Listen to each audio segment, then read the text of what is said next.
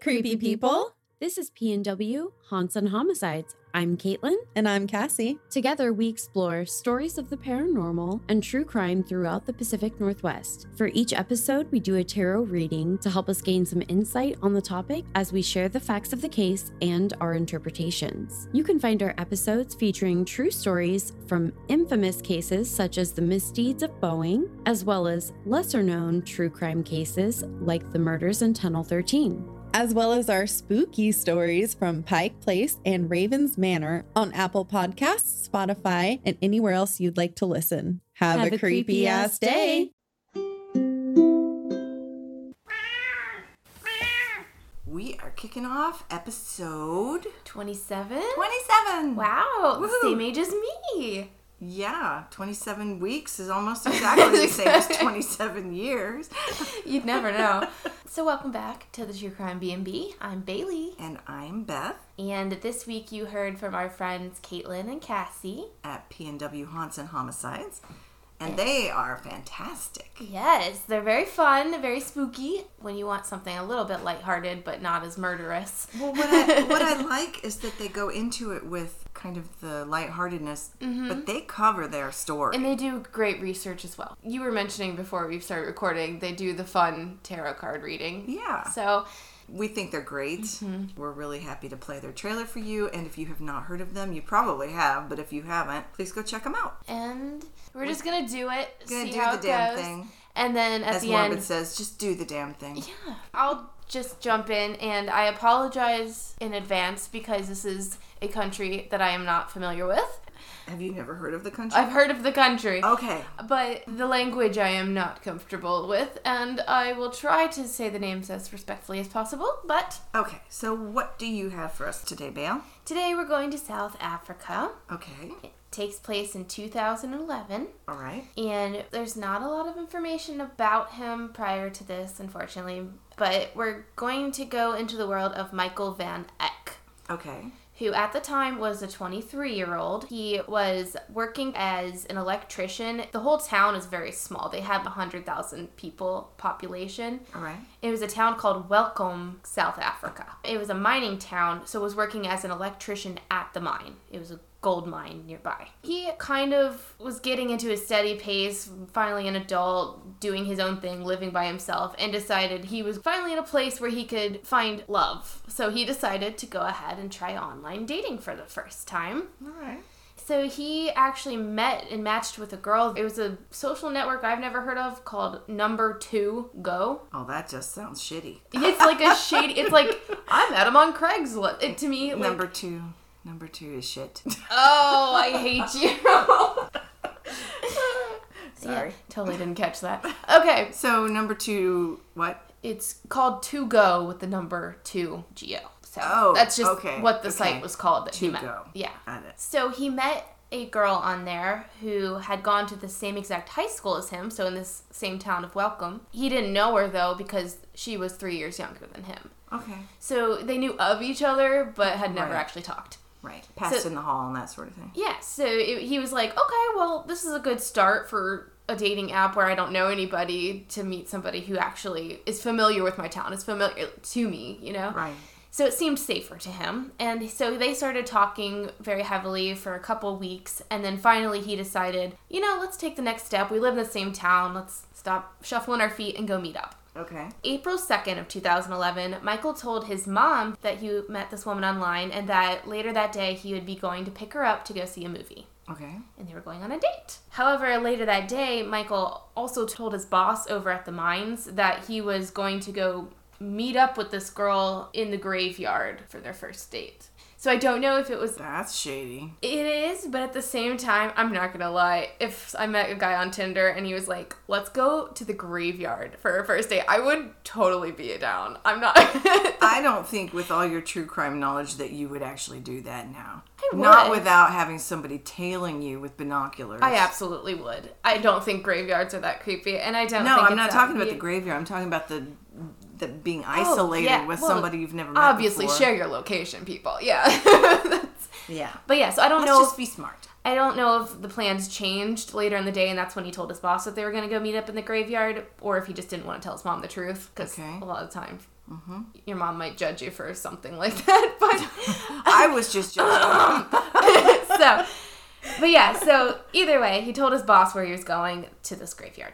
The next day, Michael did not show up for work at the mine, and his boss was like, okay, I'm a little creeped out now that you met this person he's never met before in a graveyard. You went on a weird date with somebody you've never gone out with before. Exactly. He decided to call the authorities just to do a welfare check and make sure they were at least aware, hey, this dude didn't show up. And then also alerted his family. So his mom, and his mom's like, he went where on his first Exactly. day? She was like, what the fuck? So his mom contacted the authorities, and they actually decided, okay, we're going to go to the graveyard where he said he was meeting up with this woman. Smart. And the mom said, I'm coming with, so if there's anything of his there, I'll know. Right. They escorted them there, where they found nothing except a small pool of blood and a t-shirt that he had been wearing to go meet up with this girl that was covered in blood. With only this and no explanation as to where Michael had gone at all, the police decided to bring in some sniffer dogs and kind of go throughout the graveyard and see if they could find anything else that belonged to him, possibly. And they alerted to a recent grave that had been dug. Oh, man. Yeah, this is one of the most brutal cases of South Africa, so I'm just going to warn you, it's very gruesome. So they alerted to a nearby freshly dug grave, and in it, they discovered Michael's body, but only parts of it. Oh, God. He was missing his right arm, his left foot, and his head. What the hell? Yeah, and I can only hope that his mom was not there for that. Let's hope she wasn't standing there while they dug him out. Yeah. Oh, my God. So soon after, the police obviously knew he had met up with this woman online. Or someone who said that. Or somebody who said that they were the woman, yeah. I don't know exactly. Like I said, the articles were all translated, so how this went down. Yeah, when you read translated articles, a lot of times what they say it's like, excuse me? Say what? So somehow they used his technology to hack into his dating app or whatever, and then found out who he had been conversing with, and then tracked her down in the same town. So he never said anything to his mom like, oh, I went to high school with this girl and she was 3 years younger than me? He might have. They just knew that it was probably like if I were to come to you in my dating phases and said, oh, I'm meeting up with some guy named Mike on the internet, you probably wouldn't remember that guy Mike in the next week or so, you know? I don't know. I might, but... If I went missing, you might remember a little bit better, but... The way my brain works anymore, I probably forgot it the next Exactly. day. So it might have been that kind of situation. Just, I don't know. He met up with some girl. That's all I know. Gotcha. So they tracked her down, though. It was actually her that he had been speaking to. Okay. And her name was Shanae Van Heerden. And she had gone to school with Michael in high school. And she was 3 years younger. Everything seemed up to code. She was 20 years old at this point. However, it was not this single woman looking for love that she had portrayed herself as with Michael, and actually had a boyfriend at the time named Martins. It's Maartens. Martins Vandermeer. That didn't sound too bad. Okay. Who was 24 at the time. So she's 20, her boyfriend is 24. When police went to their home to interrogate them and see what they knew about Michael's disappearance and murder, they found a shocking amount of disturbing art that they described as satanic and satanic literature. And I kind of looked it up. I was like, well, what is considered satanic? Did they just have like Nirvana t-shirts or something? You know what I mean? They had literally photographs of lamb fetuses that had been cut out of their mother on the wall. It was really disturbing. Satanic shit. That's just tacky. Yeah, it's just gross. Yeah. So they found all that stuff throughout their house, and upon further inspection, they found parts of Michael in their fridge. Oh my God. So they had skinned his face off of his skull and used it as an experiment. What the hell? We'll kind of get into it. An experiment of what? Because she really had a fantasy about sewing somebody's mouth shut. And she couldn't do it to her boyfriend, of course. Oh my... What a sicko. I know, yeah. So that's why I was telling you, it's really gruesome, awful, and shocking. But they killed this guy just so she could fucking get her jollies off doing this to somebody that she just wanted to see what it was like. Jesus. Yeah. So, oh my God. After finding this, they obviously arrested these two. And after being confronted, they immediately confessed, because how are you going to lie yourself out of this? Yeah, his skin is in your refrigerator. His skin is in your refrigerator. And then they later found the rest of his body parts that they had stolen in their garden. And they had an apartment. I don't know how the fuck you go outside of your apartment. Some apartments are little townhouses, and some of them have little yards in the back. We used to have one like that when you were little. You would think somebody would see those happening outside, but whatever. So they confessed, and in the confession they said the couple had been dabbling in satanic rituals. And I say dabbling because they had no fucking clue what they were doing. They just wanted to do sick shit and blame it on Satanism. That's the truth of it. That's exactly right. I mean, we've talked about Satanism before. Mm-hmm. The real satanic church is a bunch of humanists. Yeah. It's a bunch of humanists who are just trying to fight the influences of other religions. Mm-hmm. And it's not about, let's just do sick shit to people. And, it's funny. We love this. They're very ethically driven. Oh, my God. So when I say that they dabbled in satanic rituals, they pretended to so that they could do whatever they wanted to do. So disgusting. That included, and I'm sorry, Puss, this included sacrificing cats, and that's all I'm going to say about it. They just sacrificed cats. I don't want to know any more about that. And that's it. And then they wanted to up their game because this was not enough for them and move on to a human victim. And that's when they decided to use the dating apps to lure in some random person that they've never met before and do this. People are disgusting. So Shanae claimed that it was Martin's idea to lure in Michael, and that when they met up, he would do the role of stabbing and killing him. So she arranged to meet up with him at the cemetery April 2nd at 9:00 p.m., which is even worse. Nighttime in a cemetery. Anyway. You just said it wasn't that spooky. I was just thinking, night. Now you're thinking, there's a guy there that's going to stab me. When I hear first date, I don't think in the middle of the night. You know what I mean? I think, we're going at noon to go walk around the cemetery. Well, 9:00 isn't that late. But it's dark. Not always. It's not dark here at 9:00 right now. True, but they're a lot more south than we are. They probably don't. They're way, way south. Yeah, true. You might even say South Africa. Apparently, though, Martin was supposed to be the one to actually kill him. He was going to stab him. How chivalrous that he's going to do it so she doesn't have to. Yeah, but then he kind of panicked and Shanae had to step in. And, apparently Michael was so strong he couldn't take him down himself. So Shanae had to come in and stab him. God. That poor guy. Yeah. All he wanted was to... He just wanted to go on a freaking date. He was...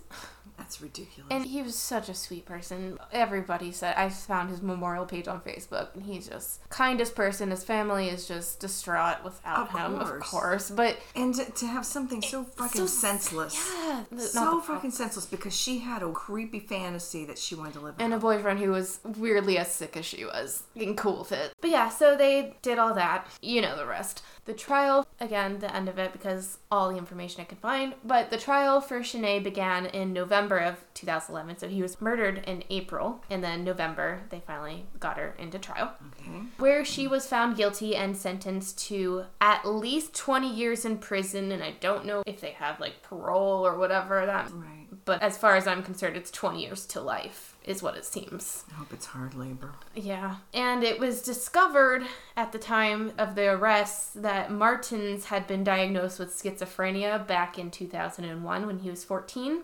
So he was placed into psychiatric evaluation before his trial could begin, and his trial was postponed for 1 year. So November 2nd, 2012, the trial for Martins started, and during it, it's heartbreaking, but Michael's mother, Henriette, was obviously attending the trial, and as Martins was being led down to be sentenced, she literally jumped over the barrier and smacked him, got a couple good punches in the face, so good for her. But he ended up getting only 25 years in prison, but again, he's sick. Yeah, and her influence just brought out all of the inner demons that were... It's one of those things, if they had never met, would they have done this? Probably not. It's just... Well, if he had been dating someone who wasn't a sociopath, then that person may have said, look, you have something going on that you need some help with. As opposed to her who just took that and she's like, oh, I can use this. Oh, you like that? Oh, I like this. Let's do this then. Yeah. She exploited his mental illness. And who's to say she clearly has something going on that's wrong with her. But it's just so sad. And this kid... Oh, just such a nice person. His face, you can just tell. You can literally... Some people have kind faces. They always say that in murder podcasts. But literally, look up his face and you will be like, that guy would not hurt a single person in his entire life. And it's just... Well, that's a terrible story. Yes. Oddly, there's a not exactly similar story, but it's a related type of story that I'm going to tell for my upper story. Oh, great. I know.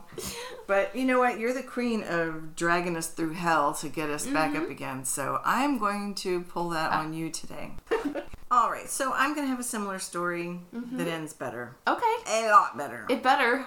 Yeah. James Porritt is a London man who is positive and well-loved, and everybody that knows him likes him. They just think he's a good guy. On July the 9th, 2021, which happens to be exactly 1 year ago today, the day that we're recording. Oh. It won't be 1 year ago by the time this is released, but I just thought that was a funny coincidence because I saved this story a while ago and I just now came back to it. It's strange how that happens. It's like they just speak to you or something. You just... All right. On this day, July the 9th, 2021, James went for an early evening workout at the gym. He finished, he showered, he dressed, and he headed out. His plan for the evening was to catch the northbound train of the Jubilee line of the London Underground to meet up with his girlfriend Miranda and her father. So he walked down the street, entered the Westminster tube station, and went down to wait for his train, like any other day.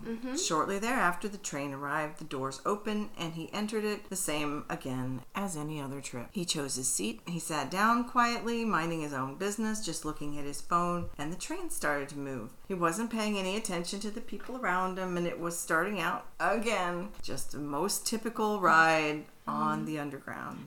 Nothing unusual. I don't like it. Okay. Nothing unusual about this trip. Until suddenly he was shocked into paying attention when a woman in his carriage shrieked. And he looked up just in time to be smashed on the head with some object, which at the time he really couldn't identify. All he knew was that some total stranger was hitting him over the head.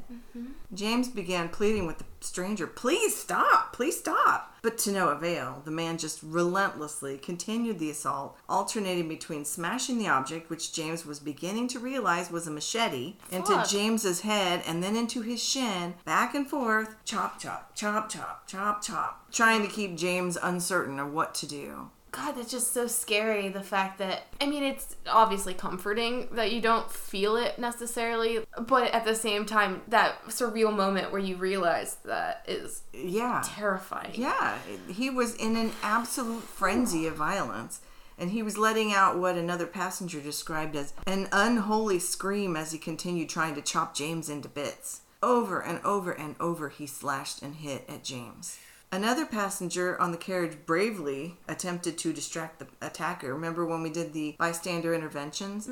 This is the one where you're trying to distract the situation just to kind of make that person refocus. I shouldn't be doing this, should I? So another passenger tried to do that. It was really dangerous for them to do that, so I think it was super brave. But they tried to engage with him, ask him to please calm down, trying to get him to look away from James. But again, this didn't deter the man from his focus of just stubbornly trying to kill James. People around the car are screaming and they're scrambling, trying to get out of the carriage, trying to get away from this madman. They frantically were evacuating out both the front and rear doors of the car. James also managed to get himself up and out of the car too. The man didn't give up when James got out of the car. He's pursuing him, trying to lunge this huge blade through the window of the connecting car that James was on the other side of. And the attacker's now shouting something, I guess trying to get the other people to stop protecting James. He yells, "This is not a terrorist attack. I only want him. I don't want to kill you. I want to kill him. He was trying to kill me." Oh, well, thanks. Yeah, because of course this was not true. There had been absolutely no contact or communication between the two men prior to this man beginning the machete attack on James. Bizarre. A doctor who was luckily on the train attempted to give James first aid as he was losing a lot of blood, as you can well imagine. Yeah. During the attack, he had been hacked on his head, his shins, his face, his arm, elbow, and his right dominant hand was just mangled from defensive wounds. It appeared at the time as if he might lose his right pinky finger. This attack only lasted 18 seconds. 18 seconds. Wow. The number of slashes and injuries that James sustained in a period of 18 seconds is simply astonishing, and that tells you the frenzy that this guy was going after him with. Well, do we know how many times he was hit in those? I don't know the answer to that. That seems a lot. I just know that he had multiple injuries in all the places I mentioned. Mm-hmm. A CCTV camera on the train caught the whole attack on video. It doesn't have all of the gore, or they cropped it so that it doesn't have all the gore, but you can see all the actions of this guy. The video is widely available, and in it you can see the attack, the people scrambling to get out of the far end of the car. You can see people on the near end of the car disappear as they're migrating to the next car forward. And then you see the attacker try to follow out the far end of the car as well. So he starts chopping. All these people start scrambling to the two ends, trying to go out the two ends of the car into the next cars. And then once everybody's gone, the attacker, he's like, oh, I better go too because they're going to come and catch me. So he tries to go out the end, except that the other passengers are holding the door closed. So he's trapped in the carriage where this attack had taken place. So at this point, was James already out of the car? James was out. I was going to say, then they just... He was out on the near end, and the attacker tried to get out on the far end. Oh, okay, so he went to... Okay. Now he's alone in this car. He looks around. He seems like he's unsure of what to do next. You kind of see that he's starting to go like, oh shit, what do I do now? Mm-hmm. So he collects his backpack, which has been where he had hidden the machete, as well as the lock knife, as well as a lock knife, prior to the frenzy on James Porritt. How big is your backpack? It was just a regular 18 inches, 20 inches backpack. Okay. So people had by now called for police assistance, and when the train stopped at the next station, the BTP, or British Transport Police, were waiting there for the attacker. Mm-hmm. When the train stopped and the doors opened, the man exited the car, and then he was immediately confronted by BTP officers. At that time, he dropped the machete, dropped the backpack, put up his hands, and dropped down to the floor. He was identified as Ricky Morgan, a 34-year-old man who had never met, never crossed paths with, or even spoken to James Porritt before. He later told a psychiatrist that he had been carrying the machete and lock knife around for quite some time. Somehow, something about James triggered the man, and he simply became a random victim who had caused no one any harm. So there had been no previous confrontation. James had no idea why he was doing this. It just didn't make any sense to him at all. Right. It's just a complete random attack. So, is there mental illness involved in this? They haven't figured that out yet for sure. It sure sounds that way. It literally sounds like Tim McLean. It does. And I thought of Tim McLean and Vincent Lee a lot during this, because he just got on a bus, he sat down, and all of a sudden he had a mental break and he just started killing him. Yeah. And this is the same. It's very much like that. Something like that. Or maybe he looks like the guy that his ex-girlfriend left him for, or something, it could be something like that too. Just something stupid. I don't think that has been determined yet. Interesting. We'll have to... But James described the man during this attack as being totally emotionless, focused, relentless, said he was on a mission and hell-bent on doing what he was doing to him. And also, as I mentioned, James had already sustained deep cuts and lacerations to his shins, legs, elbow, arm, face, and head, and the terrible damage to his right hand. He's undergone stitches, other medical treatments, and surgeries to repair the damage caused by the attack, but he will always carry the scars. And it's also unclear as to whether he will ever regain the full use of his right hand, which again is his dominant hand. Mm-hmm. So he's also engaging in trauma therapy to try to move past the nightmare that was inflicted upon him. But James pointed out that he may have been the one who sustained physical injuries that evening, but he wasn't the only victim. Mm-hmm. I mean, he's not just thinking of himself. He emphatically and empathetically reminds people that his girlfriend and family, his friends, and every single person who was present on that carriage are all traumatized by this event. I mean, obviously to differing degrees. But this act of brutality has changed all of their lives forever. James said, and this is a quote of him, "It's been a long and traumatic road that I have to travel. I'm still in the process of recovery. Until I reach that destination, it's a road I continue to walk." Mm-hmm. And I'm sure it sounds much more elegant when he says it. Yeah, with the accent. Yes. Several people from the train stepped forward to testify during the trial, which took place this past spring. Mm-hmm. On May the 19th, 2022, at the Old Bailey in London, Ricky Morgan was found guilty on all counts, which included attempted murder, possession of a machete, and possession of a lock knife. Sentencing hasn't taken place yet due to the need for a psychological evaluation, and I'm sure that that's ongoing. Gotcha. So I think that there's a good chance that he had either an undiagnosed or untreated mental illness. Mm-hmm. And I especially say that, and I didn't write this down, but they noted in the news articles that there was no known address for Ricky Morgan. So he was probably a homeless person who had no access to any kind of medical care, or nobody knew where to... I guess in the UK you always have access to medical care, but nobody would have known where to find him to make sure that he was getting treatment and medical care and medication as needed. Because of the mature and empathetic way that James Porritt has acted in the aftermath of this, I was really curious to find out what kind of work he does and what kind of business he was in. So I looked him up on LinkedIn. Okay. And everything that I found is in his public profile, so I'm not giving away any private things that he doesn't want the public to know. Okay. But his LinkedIn profile indicates that he is a peak performance coach. And I had to look up what a peak performance coach means, because to me that sounds like a coach or a life coach or something to that effect. I was going to say that sounds like a fitness coach to me. Yeah, it kind of does, but that's not what it is. According to the interwebs, peak performance coaches specialize in helping all people reach their full potential in all areas of their lives. Interesting. So as part of his job, and this is paraphrased from his public profile, James delivers training on stress management and conflict resolution to corporate companies, and the goal of this is to guide others through the challenges that they face. And of course, the emphasis in his coaching is on dealing with the impacts of this kind of stress in a work environment. But I have to believe that his understanding of the way the mind deals with stressful and traumatic situations must be greatly beneficial for him in learning to manage the trauma from his own experience. Plus, it's telling that he made a point to remind people that he's not the only one suffering from this event. You know, he didn't make it all about him. He was very generous in saying all of these people need to be empathized with. So James sounds like a really good guy. He did not deserve what happened to him, but he's taking what he learned from this experience and from his experiences with the mental health professionals who testified in Ricky Morgan's trial.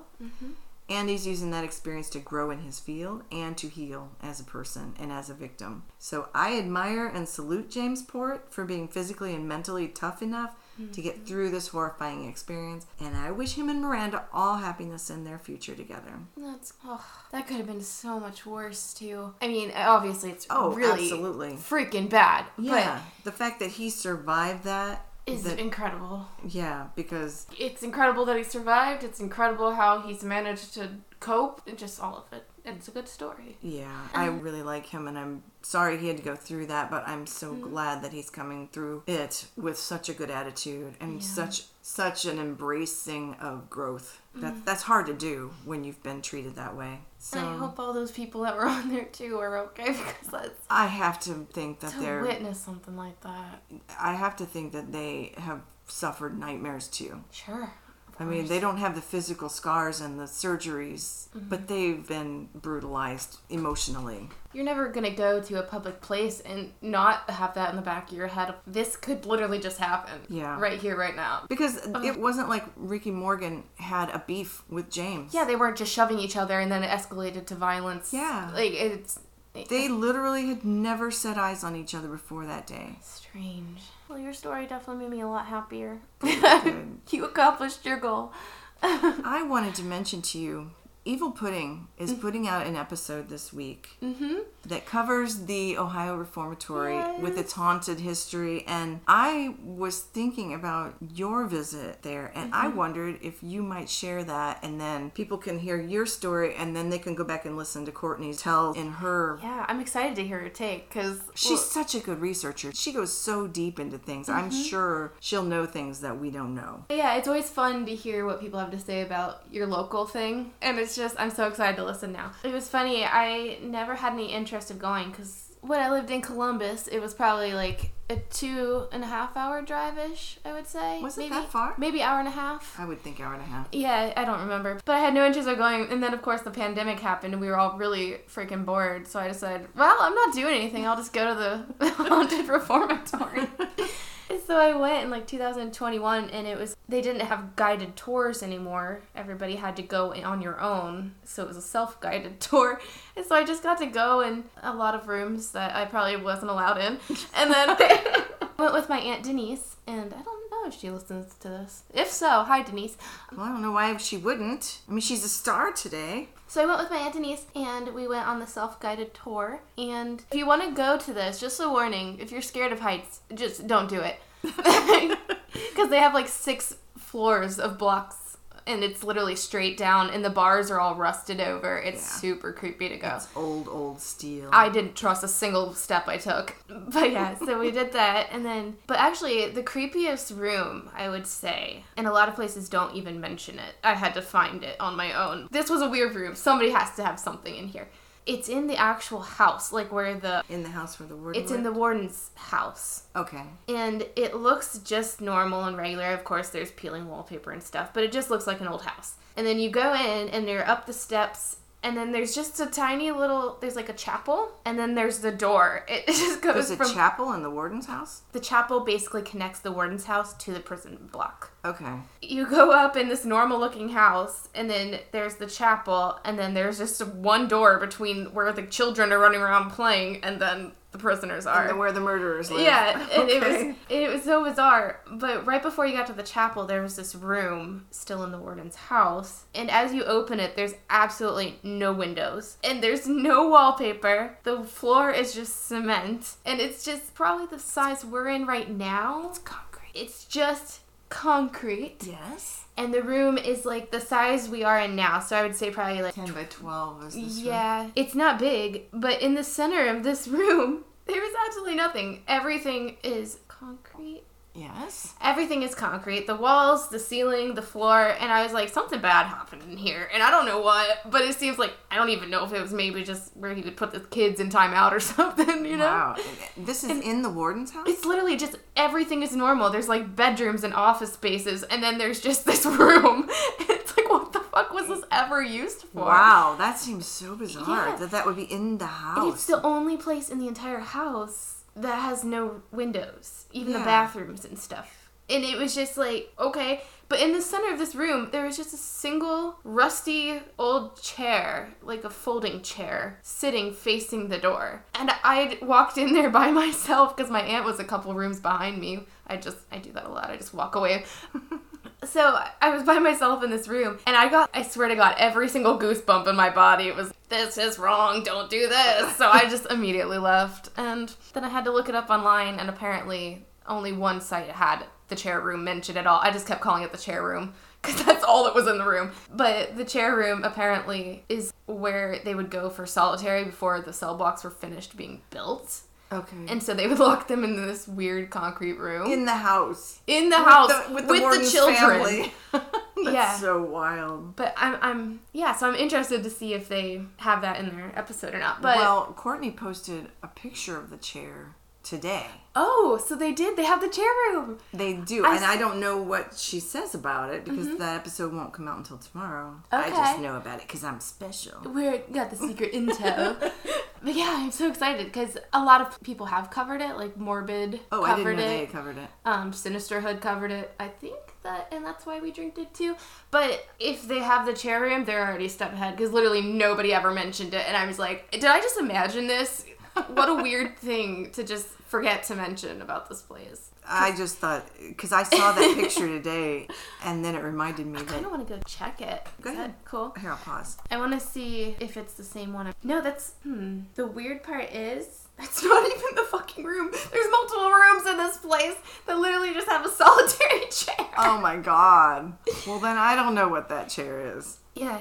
I mean, it looks a lot like that. It looks the same way. It's just the floor wasn't wooden. Because you had sent some pictures to me after you went on that trip, and you were sending me pictures of things on the walls that were creepy to you, and that you couldn't see certain things in the pictures. See, I love things that are haunted, even though I'm not a believer I don't believe in ghosts, but I love haunted things, and I know that's just something... It's like campfire tales, you something know? wrong with me that I don't really believe it, I like but it in the it's same still way. so much fun. Yeah, like horror movies. Yeah. It's just... I can suspend my disbelief for these things enough to enjoy them really a lot.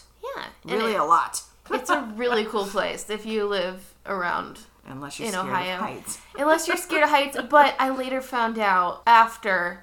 do I want to admit this to the entire world? Yeah, sure, why not? So when you first get in there at the chapel, then you go into the little, what is that called? The landing that's made out of just steel, and then at the top of the cell blocks. So you're on the 6th floor. Grating. Like a catwalk. It's a catwalk, yeah. So they have like metal catwalks that are all rusty and you can have holes in them and stuff. And you have to walk all the way along the entire length of the Ohio Reformatory to the end. And then they have a staircase to get down to the bottom floor. These days, they would have to have one somewhere in the middle because that would be way too long. Yeah, I think they still should implement that. But, so the length of this thing, it's literally like the width when you're walking down that is 3 feet? Maybe 2 feet. It's literally, when I was on, it's literally like shoulder to shoulder. But, you know. I'm guessing 3 feet. Probably 3 feet. We'll go with 3 feet. All right. But as you're walking, you're literally shoulder to shoulder. You're brushing one shoulder on the side of the cells that are haunted. And then the other side is like a 6th floor drop with nothing but rusty metal. And it's just... It sounds lovely. It's not the best. I love abandoned places, but I don't think I would feel very good about walking on that rusty old unmaintained catwalk like 60 feet above the ground. That sounds a little bit dangerous to me. Well... If you do want to do this and you are scared of heights, just know you can crawl on your hands and knees and they won't judge you. On grading? On grading. That sounds painful. I have a picture on my phone of my legs after this event and they were purple for bruising and like cuts. Doubt. And yeah. No doubt. And then I also butt scooted down the entire staircase. And then I found out at the bottom they actually said, "Oh, you should have just told us you were scared. We have an elevator." Oh, Jesus Christ. After 25 minutes of me scooching along this grating. Fuck's sake. So embarrassed. But anyway, that's my story of the Ohio Reformatory. All right. Well, I really am looking forward to listening to their version of this. I feel like I spent longer on the Ohio Reformatory than our actual stories today, but... That's all right. Now that we have kind of come back around to spooky things... Yeah, don't forget our friends at the beginning. Yeah, let's go back to PNW Haunts and Homicides, and we will just mention once again, go check them out. And don't forget to listen to Evil Pudding, episode 23 from July the 10th, the infamous Ohio State Reformatory, because I have no doubt that Courtney will have history and stuff that we certainly don't know yet. But you can find us on Instagram, Twitter, and Facebook at True Crime B&B. And you can email us at truecrimebnbpod@gmail.com. And I will get it done today. I'm very sorry, Andrew. Your dog will have a friend soon on Instagram. True Crime B&B Puss. Yes. And she will update you on all of the crazy stuff happening in her life. Like we gave her chicken instead of char. She'll let you know. Yes, and my little millennial conscientious social media objector will actually... be happy to stand in for the cat, but she won't help on the regular social media. Yeah, I hate social media unless you ask me to play a part, then I'm in. You could play Bailey. How about that part? No, it's too real. Too real to life. Can't do it. And I think that's all we got. Yeah, I think so too. Oh, well. Perfect timing. I guess she's done she interrupting says, follow now. me, bitches! And we'll see you next week for episode 28. Can't believe we're up to episode 27 already. We love you.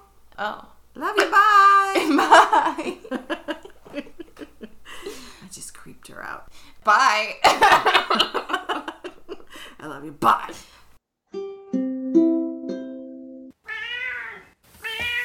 And I don't think Puss is going to be a problem today. Why would you do to her? Sleeping with the fishes. Right.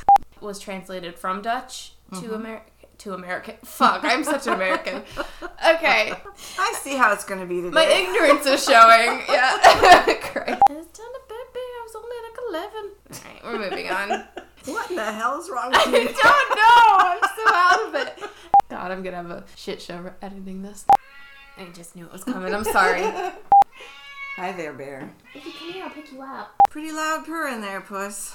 Just flip her on her belly and maybe that'll help. Okay. God, you can insulate the purrs. Alright. Could you turn down the volume over there on that? I'm going to smother you. On July the 9th, to kill James. As she rips up Puss, knock it off. As she looks us in the eyes. And says, screw you, I'll scratch what I want. Okay. Why is she being such a pain in the ass today? So a CCTV, blah, let me try that one more time. Prison owner used to live with his family. Prison owner? The What warden? is it called? Yes, the warden. Thank you. All right. Showing back up again. Again. Yeah. And this again is paraphrased from his public. Oh boy, that's a lot of P's. Well, at least there was no crying. It's progress. It Slow, is progress. but steady. Give me 5 for no crying. No crying. Woo!